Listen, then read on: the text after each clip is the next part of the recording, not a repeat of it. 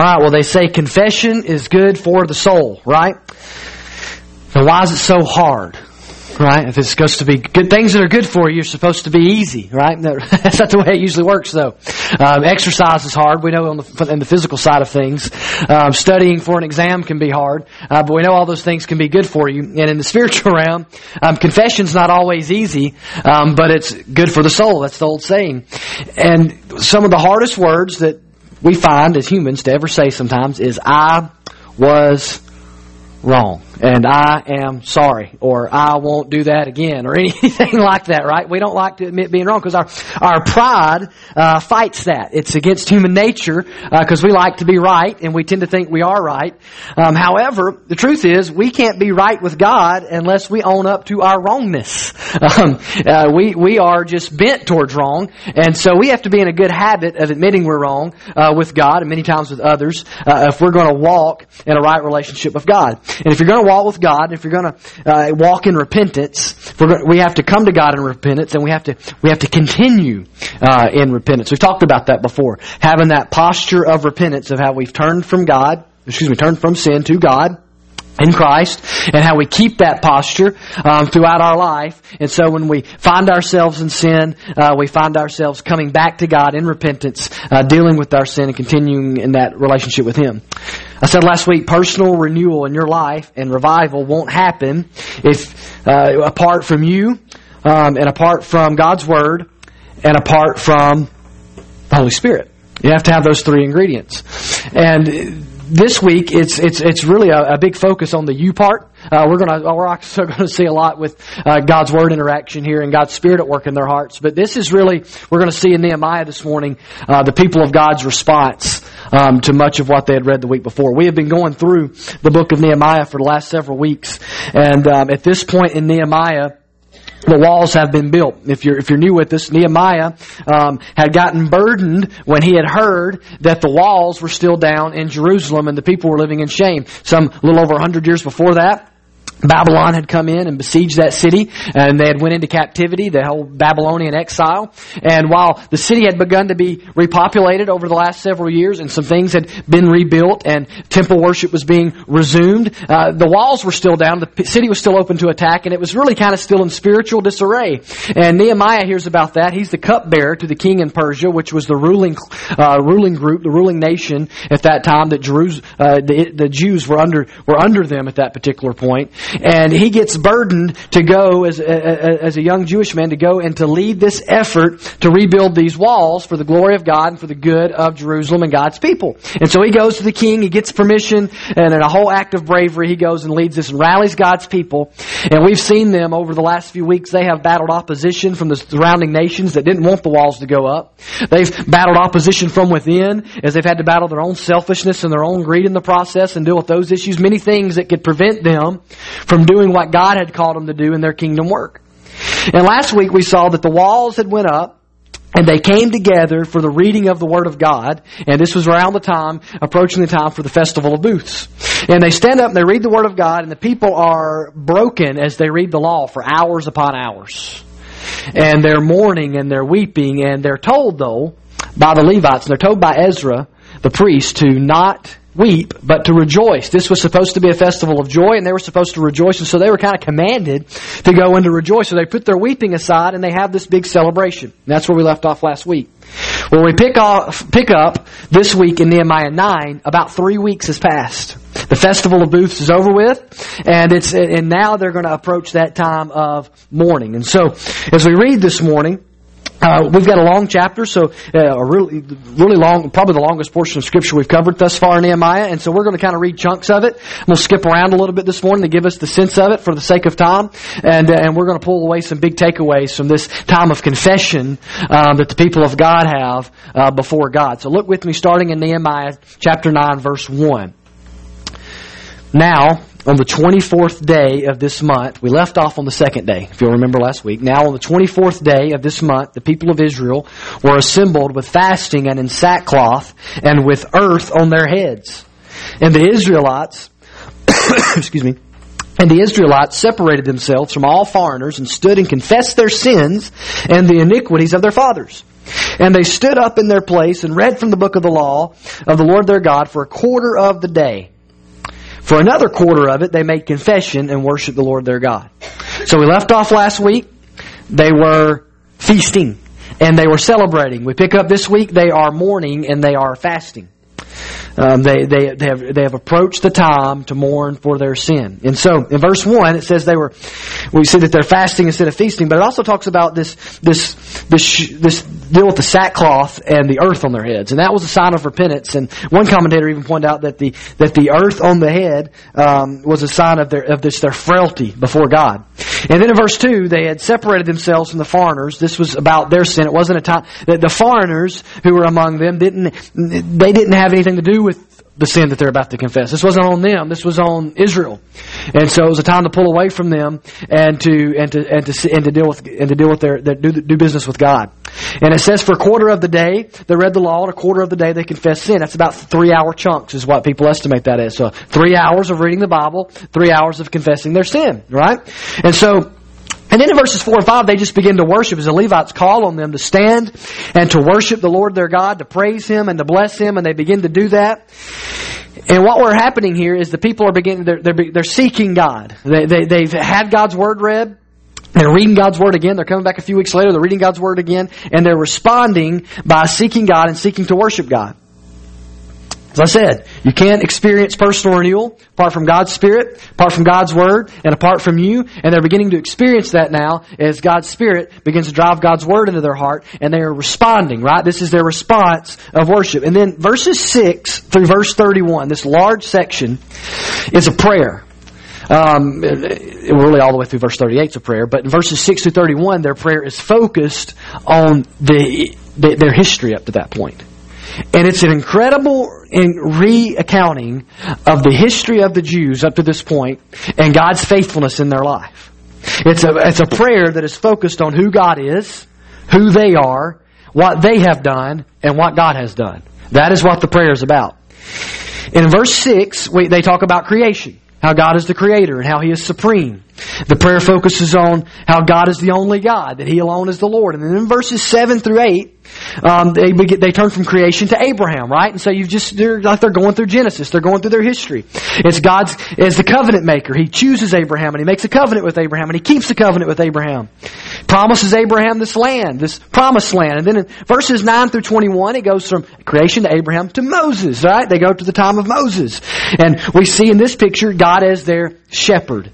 In verses 9 through 12, they talk about the Exodus and how God delivered them from Egypt in slavery. In verses 13 and 14, we see God giving them the law to teach them how to live a holy life. Then in verses 9 through 15, God's providing for them while they're in the wilderness, right? And so they have manna from heaven. They have water to drink while they're in the desert. And then in verse 16, their sin enters the picture. So pick back up with me in chapter 9, verse 16. In spite of all this, in spite of God's leading them and guiding them and raising up leaders and providing for them in such incredible ways, verse 16, but they and our fathers acted presumptuously and stiffened their neck and did not obey your commandments. They refused to obey and were not mindful of the wonders that you performed among them. But they stiffened their neck and appointed a leader to return to their slavery in Egypt. But you are a God ready to forgive, gracious and merciful, slow to anger, and abounding in steadfast love, and did not forsake them. Verses 16 through 21 focuses on their sin and God's faithfulness, His provision. He even gives them His Spirit to instruct them, it later says. And then in verses 22 through 25, they go from Moses to the time of Joshua, where they got to enter the promised land, and they have this great and good land filled with all these things, plants that they didn't plant, buildings they didn't build. And verses 26 through 29 focuses on the time of the judges. It's a crazy portion of Scripture where a lot of craziness goes on. One of the strangest books you'll read is the book of Judges. And it focuses on this time when they would wander off into sin and God would send somebody to save them. And they would rebel and God would send somebody to save them. A Savior, it calls. And it's talking about the judges. And then finally, the time of discipline arrives. They continue to reject God and push back against God. And then exile happens in verse 30, chapter 9, verse 30 and 31. Many years you bore with them and warned them by your Spirit through your prophets, yet they would not give ear. Therefore you gave them into the hand of the peoples of the lands. Nevertheless, In your great mercies you did not make an end to them or forsake them, for you are a gracious and merciful God. And then in verse 32, it turns to the present. So they've retraced the history that we've kind of summarized here and just read some portions of. And then in verse 32 to 38, it turns to their present prayer and their present time. Now, therefore, our God, the great, the mighty, and the awesome God, who keeps covenant and steadfast love, let not all the hardship seem little to you that has come upon us, upon our kings, our princes, our priests, our prophets, our fathers, and all your people, since the time of the kings of Assyria until this day. Yet you have been righteous in all that has come upon us, for you have dealt faithfully, and we have acted wickedly.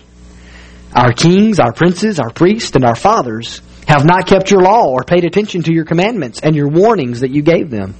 Even in their own kingdom, and amid your great goodness that you gave them, and in the large and rich land that you set before them, they did not serve you or turn from their wicked works. Behold, we are slaves this day in the land that you gave to our fathers to enjoy its fruit and its good gifts. Behold, we're slaves. And its rich yield goes to the kings whom you have set over us because of our sins. They rule over our bodies and over our livestock as they please. And we are in great distress. Because of all this, we make a firm covenant in writing. On the sealed document are the names of our princes, our Levites, and our priests. So, once again, they're coming, you see there in verse 32, they come back to who is God, His greatness, what God does, the covenant-keeping God, His steadfast love. And they begin to call on Him to remember them in their hardship. And in verse 33, this is the key verse really in my opinion. If you were to sum up that whole chapter in one verse, it's verse 33. God has acted faithfully, they have done wickedly. That is pretty much the Bible in a nutshell. That is pretty much Israel in the Old Testament in a nutshell. And if you got real honest, that's me and you pretty much in a nutshell, right? God has acted faithfully. They have acted wickedly. This is their story. This is our story. This is the story of God's people. And in verse 34 and 35, they begin to explain how they rebelled. And then in verses 36 and 37, what you see there, it's their present condition as being subject to the people of Assyria. And here they are, enslaved. Here they are. They don't have authority over their own selves. Here they are. They're not able to rule themselves as their own nation. Here they are, subject to this other people. Yet they're in the promised land. Yet they're in Jerusalem. They're no longer, these groups are no longer exiled to a foreign land. It's like salt on the wound. And then in verse 38, they begin to make this new covenant. And it leads into chapter 10, where basically what they're doing is they're recommitting to the old covenant. They're making a covenant to keep the covenant. For lack of a better term, they're rededicating their life. Okay, they're turning over. They're turning things back over to the way things they should be. They're turning back to God. It's a moment of repentance. Now, big chapter. Lots of things that we could go over. We could literally preach for weeks in this chapter and walk through it. There's so much rich history here between God and Israel that we could really spend a lot of time there. But there's some big chunks that I just kind of want us to see, kind of these big pieces that I think will aid us and help us in our own time of confession and our own time of repentance. These are things that help shape and mold us to be a people who are a confessing people who are a repentant people. The first thing that we learn, number one, they had the right perspective on God and man. They had a right perspective on God and man, who God was and who they were. God was great and man was little. God was big and man was small, right? They are mourning in verse 1 with sackcloth and earth on their heads. Remember, the earth, one of the things the earth symbolizes is their frailty before God. They understand their frailty before God. From the very beginning of the chapter, we see they're coming humbly to God in a position of weakness. All through the chapter, in chapter 9, Israel is benefiting from God's actions. God's the creator, they're the creatures, right? God chooses Abraham, they're the ones that are chosen. They're in the position of needing the benevolent love of God. And the land was given to them by who? By God. And then in verses 9 through 11, in the Exodus, they're enslaved and God has to rescue them. I mean, they're always in the position of need. All their blessings come from God. Their rich history comes from God. They had nothing to offer. They are in a position where they clearly understand that. As you read the chapter, you clearly see them in a position of, we're little, but God is big. In verse 6, they talk about God as sovereign creator. He alone is Lord. He created everything. In verse 8, we see that God is the promise keeper. He's the righteous one who not only made a covenant, but kept the covenant.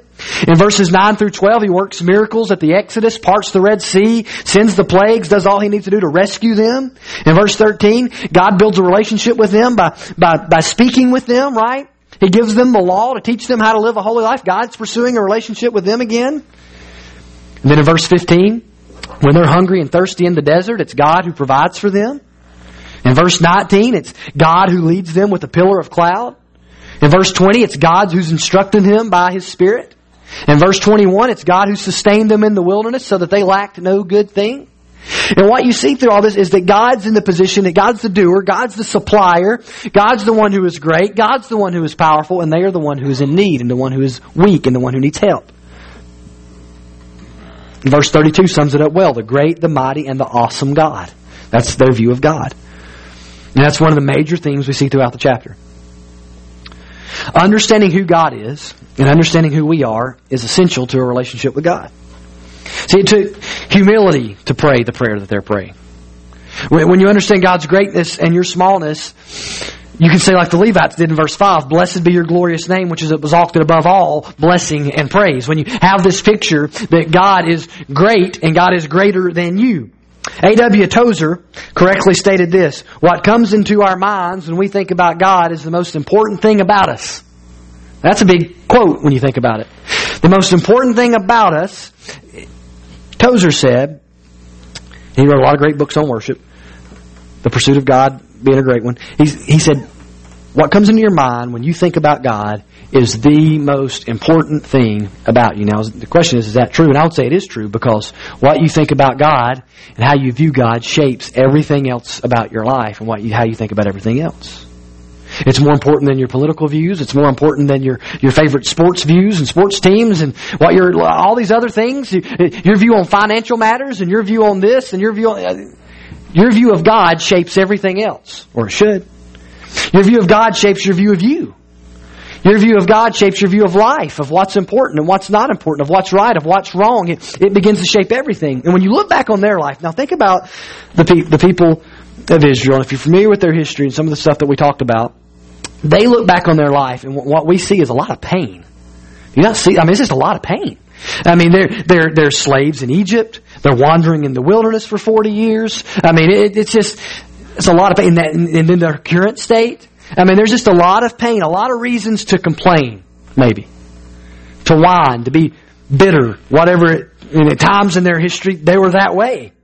This prayer could have just been filled with hurt and with pain, but when you read this, and I challenge you to go do that, to just sit and read the whole chapter. It really has quite the effect when you read it. Your takeaway is not, wow, that is a miserable people. Wow, that is a people that went through a lot of pain. Wow, they had a lot of failures and a lot of successes. Your takeaway is, wow, how God provided for them. Wow, how God worked in the midst of all that was going on, in the midst of all this pain. Look at what God did. I mean, when you read the chapter, that's the takeaway you walk away from it with, because their worldview was being shaped by who God was, not by what they had been through, not by how difficult it had been. They got off track at times, but here at this particular place, in this particular time, they're having this revival type moment where they're beginning to understand and beginning to come to terms with who they are and who God is. And when you look back on your history, do you see pain and suffering? Well, probably. But is that how you define things, or do you see the good hand of God? Do you see God's power on display, God's provision in your life? How do you view God? Do you view God as actively at work in your life, as providing and protecting? See, either God's going to be big and you're going to see God as sovereign and big and at work and weaving things together through your life, and you're going to be small and less significant than God, or you're going to be most significant and God's going to be smaller. It's going to be one or the other. Both you and God can't both be the dominant figures in your life and in your world, in your view. Somebody's going to trump the other one. And the person that has a really big view of themselves and a really small God, how do you think they handle stress? And when sickness comes along, right? When they have a need, who do you think they will run to and trust immediate? Who do you think they will put their faith in? Who do you think... See, your view of God shapes everything. It determines who you're going to run to when things go rough. It determines how you're going to react when things are going to go well. It determines about how puffed up you're going to get in your successes and how crushed you're going to get in your failures. Your view of God and how that shapes your view of you changes everything.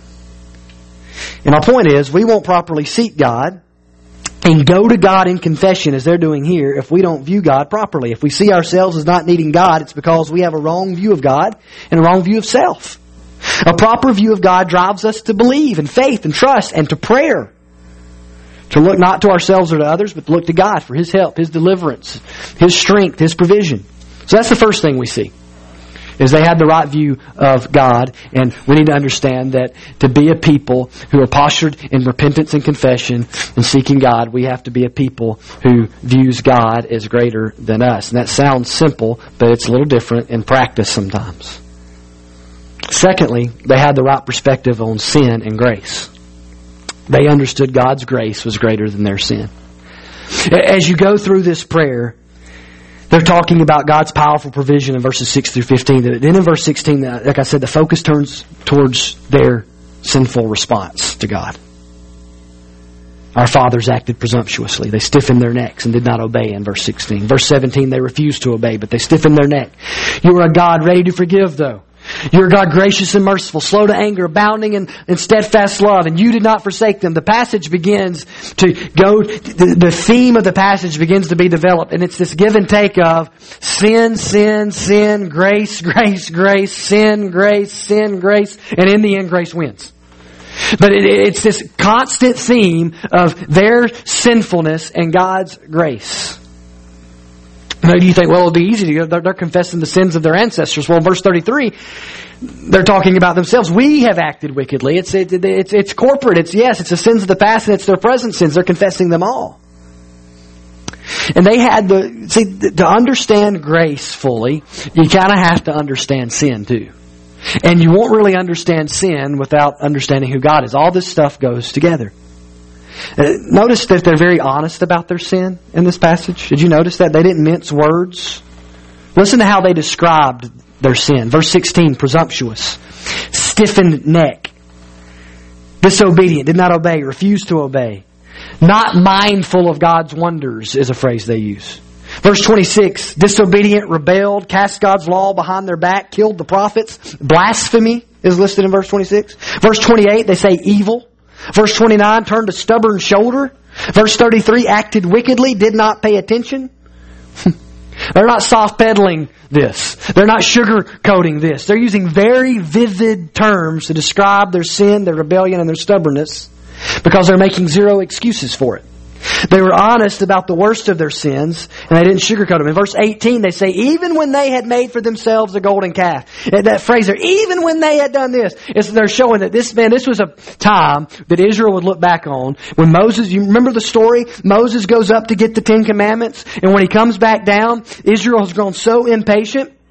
This is after the Exodus. They've grown so impatient that they've talked Aaron. They've asked Aaron to build them a golden calf, and so they pull all their gold together, and he makes them this huge golden calf while Moses is away. And they begin to worship the golden calf. And as it says here in this passage, they begin to give the calf credit for getting them out of Egypt.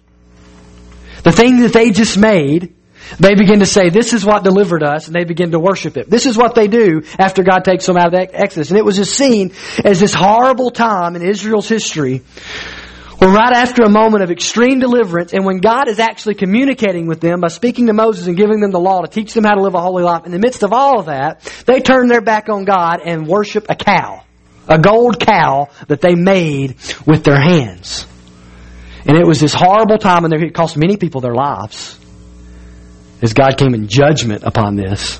And their point is they're looking at that and they're saying, even when we did that, and they're being very honest, they're not holding back anything. They're bringing up even the ugly stuff from their past. The stuff that we like to erase and act like it never happened and never think about it again. And it's just like, that's like that never even happened. I'll just turn the page on that. It never happened. They're using this to kind of go, even when I was in that situation, even when I did that, God was faithful to me. They're owning the worst of their sin, and they own the consequences of all their sin. They're not blaming God for their situation. In verses 30 and 31, it says God gave them into the hand of the people. God gave them into the hand of the Babylonians for exile, and now into the hand of the Assyrians. But they were saying all through this that their sin is what caused it. It's their own fault. The walls that were torn down, they just had to rebuild. That was their fault. The captivity, it's all their fault. It's the consequences of their sin. If we don't learn to own the consequences of our sin, not just that we did something wrong, but the fallout from it's on us, we'll be a bitter people and an angry people much more than we'll be a joyful people. And they didn't just own the sin, they owned the consequences. They could have said, we did wrong, but God, you should have. But these people, these Assyrians, they're bad people. These Babylonians, they're bad people. We really messed up and we deserved exactly what came to us. And that's part of growing up. That's part of growing up spiritually. Is understanding that sometimes there are consequences for our sins. There are always consequences. Sometimes they're smaller than others. Sometimes they last a lifetime. And if we die without Christ, it lasts an eternity. But there's consequences for our sin. Let me ask you, when you confess your sin to God, do you make excuses or are you honest? Even about the worst stuff. They're even honest about their stubbornness. They stiffen neck. That's what it means, right? It's like putting the collar on the animal and it just stiffens and they don't want it. They said that was us. We wouldn't come under we wouldn't come under and submit. We stiffened our neck because we didn't want to obey. They're honest about their stubbornness. See, honesty with God is the first step towards intimacy with God. It's really the first step in intimacy in any relationship. But you got to have honesty. You got to be honest with God. You can't hold on to and continue in or hide our sin and walk in intimacy with God. Sin separates us from God. We know that. God is holy. That's why when you become a Christian, you have to repent of your sin, right? Jesus came to deal with our sin.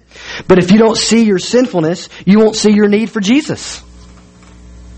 We have to be honest about our sin or we won't see our need for a Savior in the first place. And as a believer, your sins are forgiven, yes, but you still sin and you still need to confess and forsake your sin. See, these people, you notice, they're not victims. There's no, but God, we just had a bad day or a bad couple 100 years. It was just a real stressful time for us, God. Things have been hard. I've had a lot going on at work. That's why I did that. No, we're sinful. We're wicked and we're stubborn. And we would all do a lot better when we go before God with our sin if we didn't bring Him our excuses that we give to everybody else. Because He already knows. And we just said, you know what? I'm stubborn. You know what? I'm pretty wicked at times. You know what? There's no excuse for the way I acted. There's no excuse for my attitude. There's no excuse for that plan, that thought, that action. So here's the thing. Your view of God will affect your view of sin. It's directly correlated. If you're not serious about God, you won't be serious about sin. If you don't see God as holy, you won't see sin as wicked.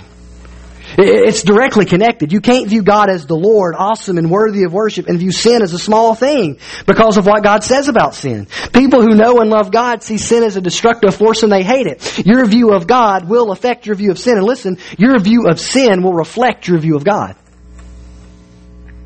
If you don't think sin's serious business, if you see sin as no big deal, if you see sin as something to be trifled with, then you're not real serious about God. Our view of God is reflected in how we treat sin many times. People who think sin is no big deal really think God is no big deal. We don't understand who God is if we don't understand what sin is. And we won't understand what sin is until we understand what God is. These things reflect on one another. Jesus taught us that we should be willing to tear out our eye, cut off our limb, right, and get away from it to get away from the sin. That was what Jesus said. He said it's better to have 2 eyes and go to heaven, right? Or excuse me, 1 eye and go to heaven than 2 eyes and go to hell, so to speak. You're familiar with that? Jesus repeated that. It's a few times in the New Testament. It's a hyperbolic statement, not because Jesus wants you to go cut off your arm today, because Jesus also taught that it's a matter of the heart, not a matter of your arm or your eyes or whatever. The point is this: you're supposed to take sin seriously, and you're supposed to get violent with sin and do anything to get it out of your life. And the pain you suffer to get it out, to dig it out, to cut it out, to throw it away, the pain that it might cause in your life, the destruction it might bring in your life is a lot better than the pain and the destruction of hell. Because people that aren't really serious about sin aren't really serious about God. And people that aren't serious about God don't know God. They don't know God. It's a reflection. But see, when you understand sin, only people that understand the grossness and the seriousness of sin understand the amazing nature of grace. You are a God ready to forgive, gracious and merciful, slow to anger and abounding in steadfast love. And you didn't forsake them. They didn't just see their sin for what it was and own up to it. They saw God's grace. A healthy view of sin without a healthy view of grace is depressing. It will crush you. It will make you miserable. Some people have that. They have a very healthy view of sin and God's holiness, and they don't have a healthy view of grace. I love the stories when he says, I love the phrase here when it says, you are a God ready to forgive. I love that phrase. You're ready to forgive. I thought about the prodigal son when I read that phrase and how Jesus told the story. Remember the story of the prodigal son? And how he goes off and basically tells his dad, I just wish you were dead, give me so I can have my inheritance. He takes his inheritance and he runs off and he squanders it all. And he finds himself just eating pig food basically and living in the muck. And then he comes to his senses one day and decides he'll go back home. And as he's going home, he didn't even get to the door before his father sees him because he's been looking for him and waiting for him. The father he had wished dead and took his inheritance and wasted it all and just shamed his family name. And he runs out to meet him and clothes him and kisses him and hugs him. And Jesus told us that story for us to understand how God treats sinners and how God loves sinners. Understand that passage a lot better than I did 3.5 years ago. You know, when Cannon gets in trouble, which is often, and we have to discipline Cannon or spank Cannon or whatever, I try to always, as soon as we're done, to grab Cannon, to hug Cannon, to kiss Cannon, and tell Cannon I love him. And he said, why do you do that? Because I want him to understand something. Just because he did something wrong and he needed to be punished for it, it was really discipline more than punishment, but just because he needed that doesn't change my heart towards him. Doesn't change my heart towards him. You know what God doesn't do, Christian? God doesn't discipline you for your sin and then give you the silent treatment the rest of your life. He doesn't do that.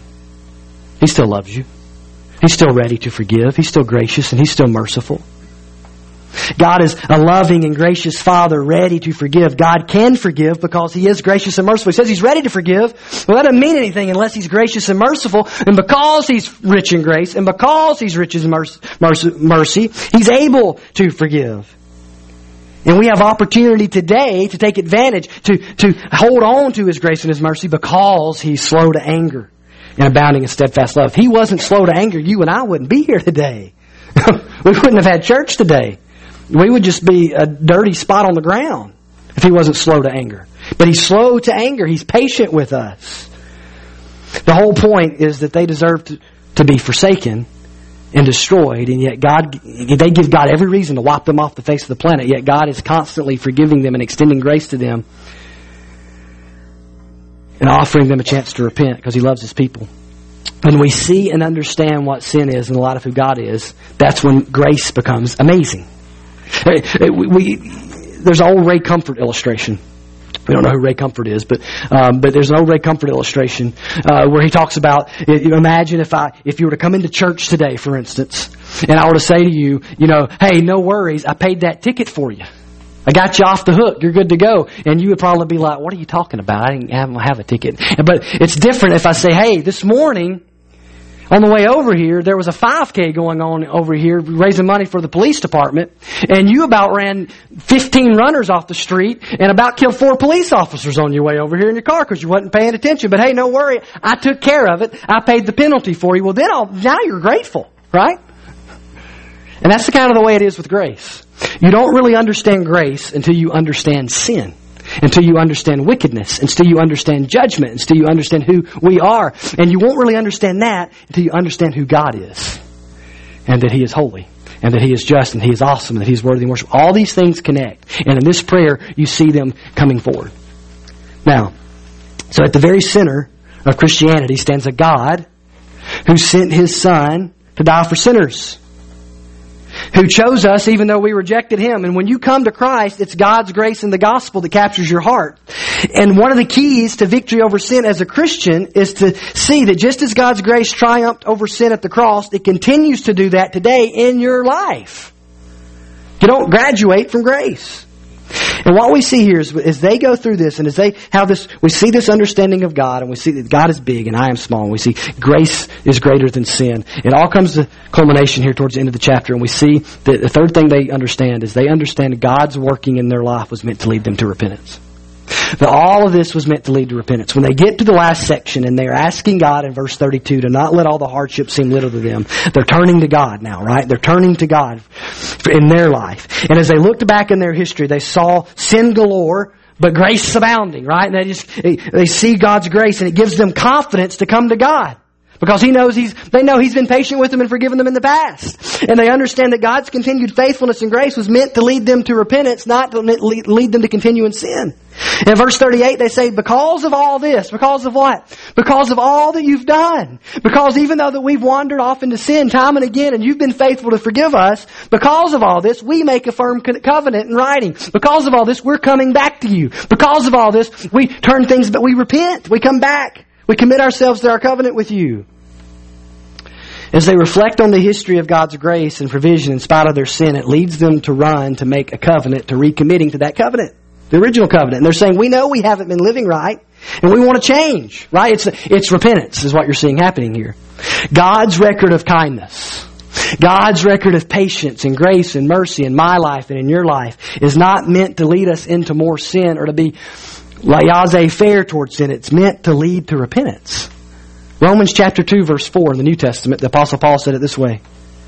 Or do you presume on the riches of His kindness and forbearance and patience, not knowing that God's kindness is meant to lead you to repentance? He wrote the Romans and he said, when you look back on the fact that basically you're not in hell and His wrath hasn't been poured out on you, do you presume and just go, well, God must think sin's not a big deal. Things must be good. He said, don't you understand that all of His kindness, all of His grace, and all of His patience, and all of the forgiveness He extends and the love He extends towards you was not meant to empower you to sin more, but to lead you out of sin? His kindness is meant to lead you to repentance. They could have looked up at God's record of grace in their life and thought, wow, great. God's a big old forgiver and I'm a big old sinner. This is great. Let's just keep going. They could have done that. But that's not the heart of God's people. Repentance recognizes our weakness and our sin and God's power and God's grace, and then it runs to God. God's gracious activity in history and in your life is meant to lead you to repentance. It's not to make you think you can get away with it. It's not to make you think that sin's no big deal. It's meant to melt your heart as you see God's love for you in spite of your sin. It's meant to lead you toward Him, which is away from sin. What's your history with God? Do you have one? You do. You do. What sinful things, what stupid things, what foolish things have you done and experienced God's grace in? You know what? That's not meant to make you feel guilty today, Christian. When you look back on your life and you think of all the shameful things you've done and you think of how God forgave you, it's not meant to make you feel guilty today. It's meant to make you worship. They worshipped. They're praising Him. They're worshiping Him. As they think back on what God has done, rather than them go hide in a hole somewhere and assume they can't talk to God anymore, they come to God with it. And it causes them to worship because they see that His grace is greater than their sin, and they see that it's meant to lead them to repentance. Listen, if you're not a Christian this morning, God stands ready to forgive you. The Bible is full of stories of God's grace. And here we see it through the life of Israel. No matter what you've done, no matter how far you feel away from God, the good news of the Bible is God stands ready to forgive. The question is really about how can God do that? Since He's this great and awesome God, this holy God. And that's where Jesus comes in. Right? That many years after this, one would come that the Exodus was pointing to. One would come that would fulfill the law that was given to Moses. One would come to redeem God's people, to save God's people. That Jesus would come and that He would bear our sin on the cross. That He would live the obedient life we can't live. That He would go to the cross and die for our sins on the cross so that we can be forgiving. So that the God who stands ready to forgive can forgive. That Jesus would come and would do that. And then He would go and He would sit down at the right hand of God after being raised from the dead. And that you and I can have a relationship with God rooted in not what we've done, but what God's done. The act of God's grace, the fact that He sent Jesus instead of sending fire and judgment, right, is meant to lead you to repent. Have you turned from your sin? Do you know Christ today? God stands ready to forgive. The question is, do we stand ready to repent? If you're a Christian today, are we walking in repentance or are we walking in rebellion? Are we quick to confess our sin or quick to cover it up? What does your treatment of sin in your life say about your view of God in your life? Maybe today you need to confess and forsake a soft attitude towards sin and a small view of God. Maybe today you feel beat up by your sin. Like Israel, you look back on your life and you see all your failures, but you've forgotten to look at God's hand of grace. God's provision. God's grace is greater than your sin, and He stands ready to forgive. The question is always, do we stand ready to confess and to repent, to deal with our sin? Unless we're honest with God, we can't have intimacy with God. And that only comes through sincere repentance. So if you're going to experience personal renewal, and if we're going to experience corporate revival, it only takes place when God's Spirit and God's Word and you, when these come together. And we respond the way God's Spirit is prompting us to and the way God's Word tells us to. And we confess and we repent of our sin. And we trust in His grace. We personally, many times, are all that stand between us and personal renewal or revival. God's Word is always there. God's Spirit is always at work. And usually the one thing standing in the way is us. And whether we'll deal with our sin. And we've got to be a people, if we're going to be serious about God, we've got to be a people that is serious about sin.